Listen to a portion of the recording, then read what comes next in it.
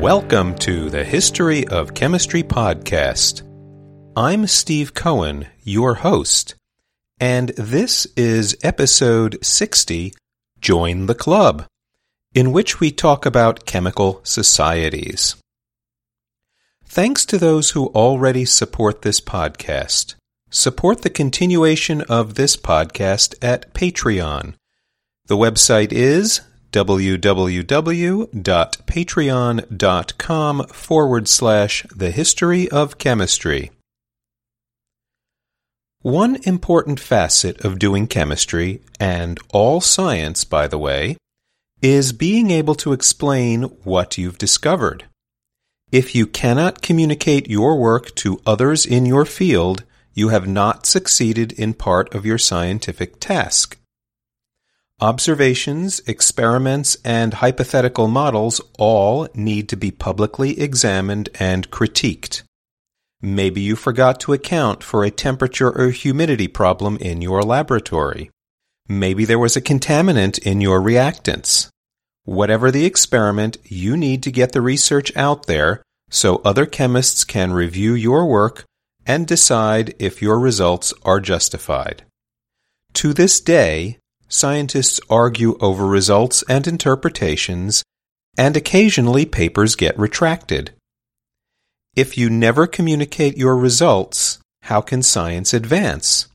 If you cannot convince others that your work is valid, how can you call it science? So how do you get your results out there? There are two ways: publication of your full experimental method and results in a chemical journal, and presentation of your full method and results at a symposium or conference. We may tackle the question of chemical journals in another episode, but in this episode I want to look at the conference, meeting, and society method. Scientific societies are a product of the Renaissance.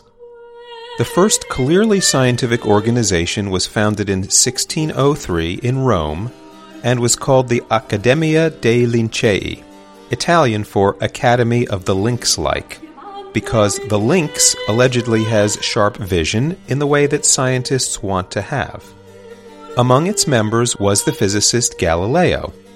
The goal was to promote the advancement of the scientific method, especially observation of real life, and the group lasted till 1653. Soon thereafter, two brothers in the Medici family founded the Accademia del Cimento, meaning Academy of Experiment, a small group who worked together to examine physical phenomena like electricity, gases, and pendulums through 1667. These led to probably the most important scientific societies in the world. First was the Académie des Sciences, founded in 1660 in Paris, which was a prestigious organization by the 1700s and the home of science in France. A couple of years later, in 1662, the Royal Society was founded by charter from King Charles II in London, after some years of meeting informally in Oxford and London. This organization was proud to be free from government interference. The Royal Society included papers by Isaac Newton, Benjamin Franklin, but also a myriad of other lesser-known writers and even anecdotal observations, though the organization gradually focused down on serious work. The points of these organizations were the following. Firstly, groups of scientists liked to congregate and share their general enthusiasm for science. Secondly, these organizations fostered the spread of scientific knowledge, making an international community. Thirdly, scientists found a network of similar individuals who could discuss with them difficult research and perhaps offer guidance. Fourthly, societies offered prizes for interesting and novel discoveries. Prizes obviously earned honor and pride, very human feelings, to which scientists aren't immune. As scientific knowledge became vaster and more specialized in the Enlightenment, scientists became more specialized in their research. So, the general field of natural philosophy in the Renaissance was already divided into physics, chemistry, biology, and geology by the 18th century. This meant that specific fields began to generate like-minded physicists, chemists, biologists, and geologists, all wanting to discuss their research and generally pal around with those in their specific areas. And thus began the modern chemical societies. Chemistry, though, is peculiar among the sciences as being a bifurcated field. Is it theoretical, as in how and why do reactions occur, which allies itself with physics? Or is it practical, as in what is the best way to produce medicines, dyes, alloys, and bleaches? This slowed chemistry's respectability factor down in higher education and brought about a social divide between the upper class in the late 18th century, who were largely theoretically bent, the gentleman chemist, if you like, and the mercantile chemists and druggists who made dyes, bleaches, and medical remedies. In fact, it was only by 1841 in Britain that the practical chemists divided themselves into the apothecaries, who are still called chemists in Britain, and the other chemists who made chemicals. The whole chemical field then was lagging behind other sciences in finding associative homes for its practitioners.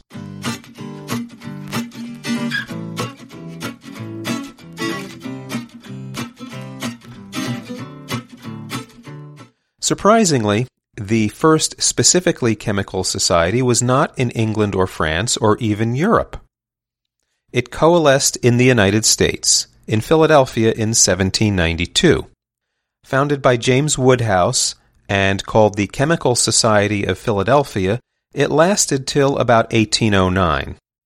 It seems that those members were not only interested in chemistry itself, but, if you note the date, particularly inclined towards Lavoisier's new chemistry, including oxygen as the means for combustion. Records indicate that the organization met weekly, and one of its missions was to collect and analyze ores and minerals. People collected various rocks of interest and sent them to an appointed committee within the society, which analyzed and published the results at no expense to the collector.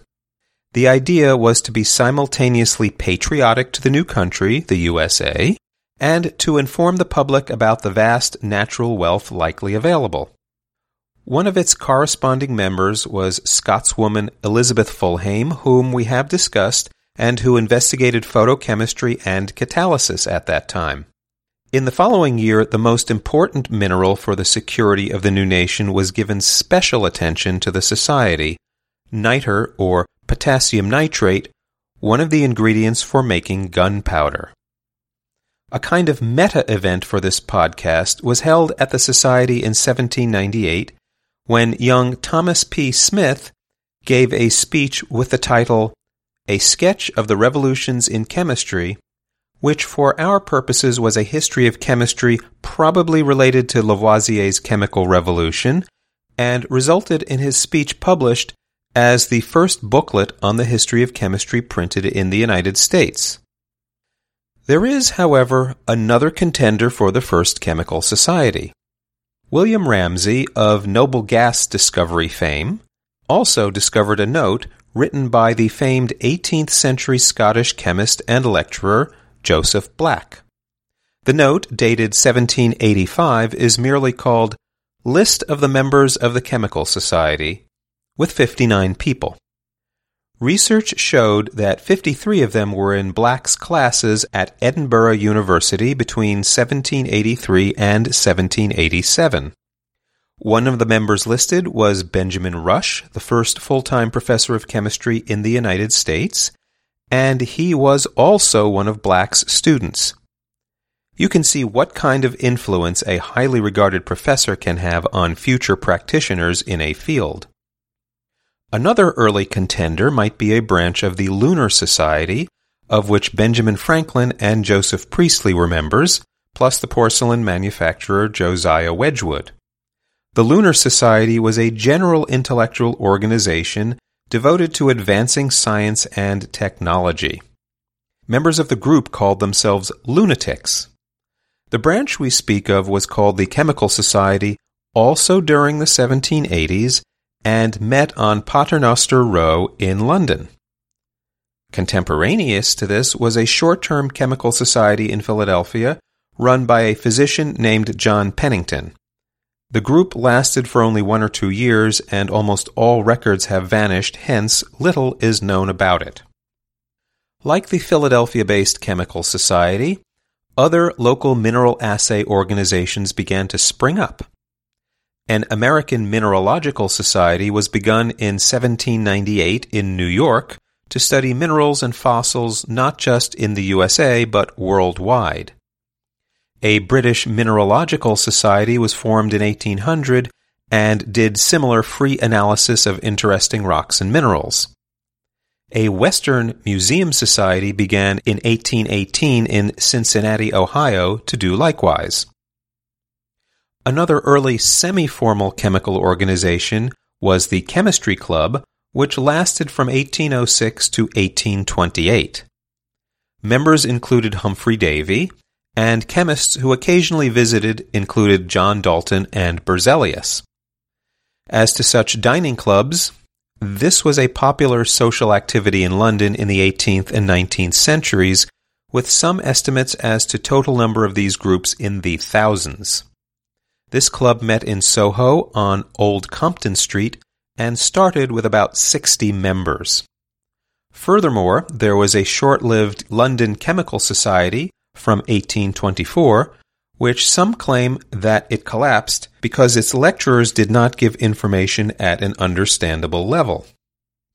In any case, scientific and chemical societies were now a thing, but the question was what could make them last.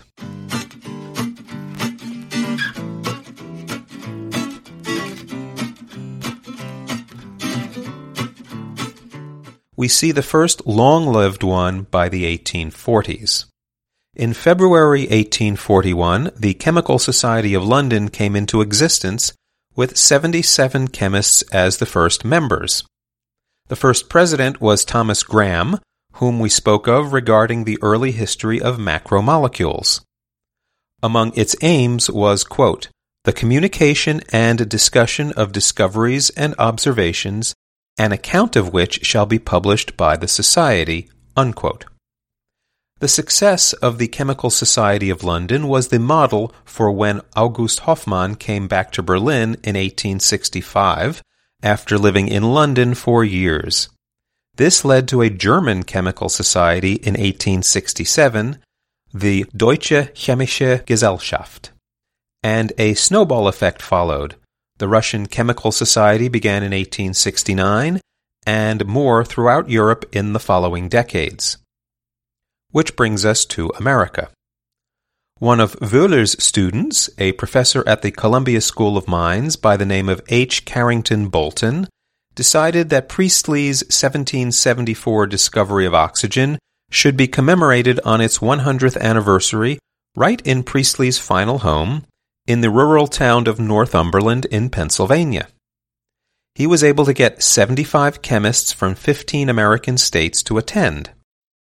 You can visit the Joseph Priestley House to this day, where you can see some items unearthed from the grounds, and a reproduction of his laboratory and equipment. At the convention, Charles Chandler from New York suggested to form an American society to reproduce the British one. Some chemists pushed back because America was too empty and geographically diverse for it to work, and there already was a chemical section of the American Association for the Advancement of Science, so that idea was dropped from the meeting. Chandler, however, moved ahead with his own plans and founded a New York Chemical Society 2 years later in 1876. He found that nearby states were a significant source of members and declared on April 6th of that year that he founded a national organization called the American Chemical Society. The first president was John Draper, the photochemist whom I mentioned quite a while back. The meetings were mostly New Yorkers, which annoyed members from Washington, D.C., several hundred miles to the southwest, so they formed their own Washington Chemical Society in 1884. Other local and state chemical societies began coalescing through the 1880s. Finally, the annoyance and partisanship was diffused when the American Chemical Society adjusted its bylaws to encourage local sections as subdivisions. The ACS moved from New York to Washington, D.C. in 1905. Today, the American Chemical Society has over 150,000 members in 140 countries around the world and is probably the largest scientific society globally. There are 186 different local sections now. The ACS even has a congressional charter dating from its reorganization in 1937. We'll be right back.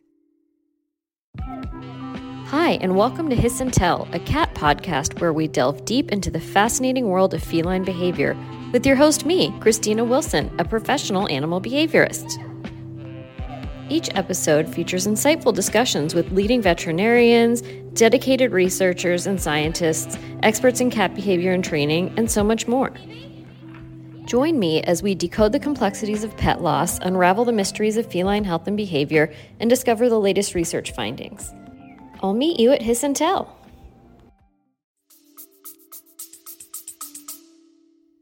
Among other national chemical societies are Association of Greek Chemists, founded in 1924, Brazilian Chemical Society, founded in 1977, Chemical Institute of Canada from 1921, Chinese Chemical Society of Nanjing, founded 1932 and moved to Taipei in 1950, Chemical Society of Japan from 1878, Chemical Society of Mexico, begun in 1956, Chemical Society of Nigeria, founded 1971, Chemical Society of Pakistan from 1978, Chinese Chemical Society in Beijing from 1932, Danish Chemical Society, begun in 1879, Hungarian Chemical Society, founded in 1907, Indian Chemical Society from 1924, Institute of Chemistry Ceylon, started in 1941 as the Chemical Society of Ceylon, Institute of Chemistry of Ireland from 1923, Iranian Chemical Society, originally the Society of Iranian Chemists, dating from before 1979, but I cannot find an exact year, Israel Chemical Society from 1933, Italian Chemical Society, started in 1909, Korean Chemical Society, begun in 1946, New Zealand Institute of Chemistry, founded in 1931, Norwegian Chemical Society, started 1893, Pan-Africa Chemistry Network, founded 2007, Pan-Cyprian Union of Chemists, begun in 1960, Chemical Society of Peru, dating from 1933, Polish Chemical Society, started in 1919, Royal Australian Chemical Institute, founded 1917, Royal Netherlands Chemical Society, begun in 1903, Société Chimique de France, founded as the Société Française de Chimie from 1857, Spanish Royal Society of Chemistry, started in 1980, and Swedish Chemical Society, which dates from 1883. These are just some of the national societies for promoting chemistry and chemists around the world. I hope I didn't miss your national society, but there are likely too many for me to mention. What is fascinating is that among non-Western countries, the first appears to be from Japan, which is what you'd expect after hearing about the Choshu Five's time in London in the mid-19th century. There are international organizations too, such as the Pan-Africa Chemistry Network. The main British chemical organization is the Royal Society of Chemistry. It began in 1980, but came about as the merger of 4 different earlier British chemical organizations.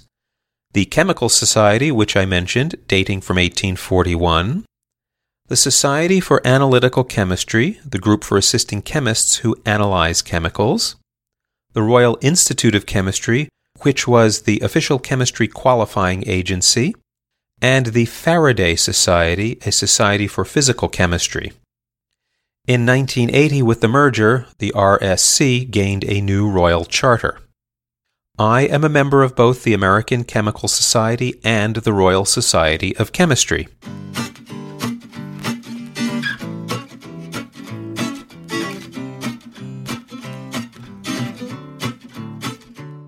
What happens within a chemical society?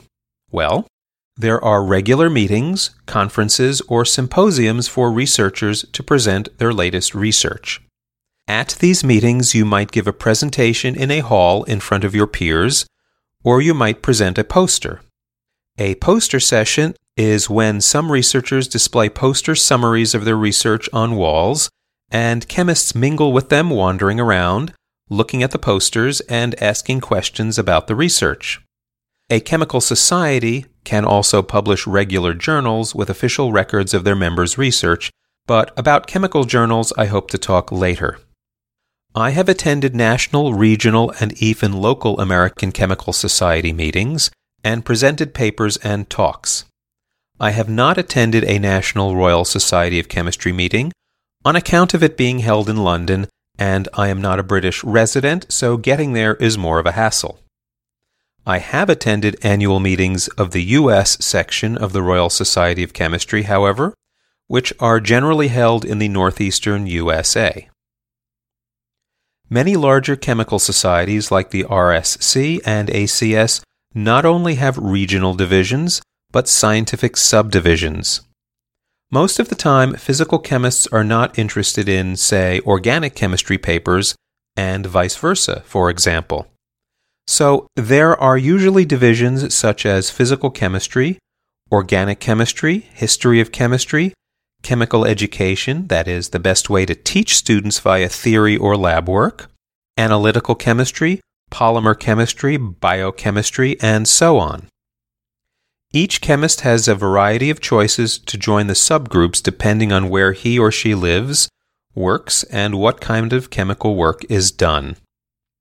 There are also separate specialty chemical or chemically allied organizations, such as spectroscopy organizations, electrochemical organizations, protein organizations, microscopy societies, and more, each of which supports a particular area of research or even a type of instrumentation.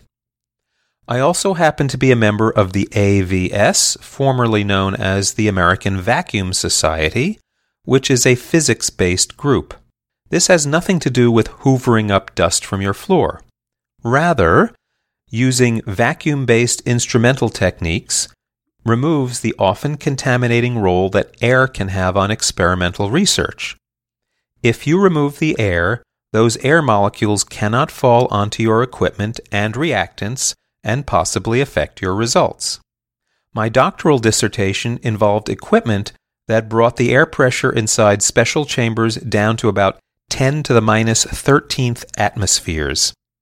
At that ultra-low pressure, it takes about an hour for one single layer of gas atoms to coat your sample or equipment, whereas at everyday air pressure in a room, gas molecules coat everything practically instantaneously.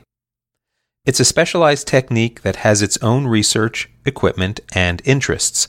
I hope to talk about this in a future episode. Chemical societies also have an increasing role to play in two other ways: in advancing members' interests and in advancing public policy. As to members' interests, chemists can be affected by economics. Companies often find themselves in cycles of hiring and firing, so assisting chemists in finding jobs is important. Government grants to do research and the availability of money to do research can be affected by whomever is in political power. So making sure chemical research is supported for the good of the country and science is important. As for public policy, we have seen dramatically in the past couple of decades and more how problems like global warming are often dismissed as fake news by ignoramuses or the willfully deceptive, and when chemophobia runs rampant throughout the culinary and medical world. Chemical societies have a role in being the public experts in chemistry and how chemistry affects everyday life. When legislators need to consult about how proposed laws may affect chemical industries or the environment, the chemical societies ought to be the source of chemical expertise.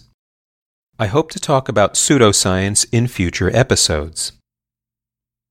I want to distinguish chemical societies from lobbying or pressure groups as they are called in Britain.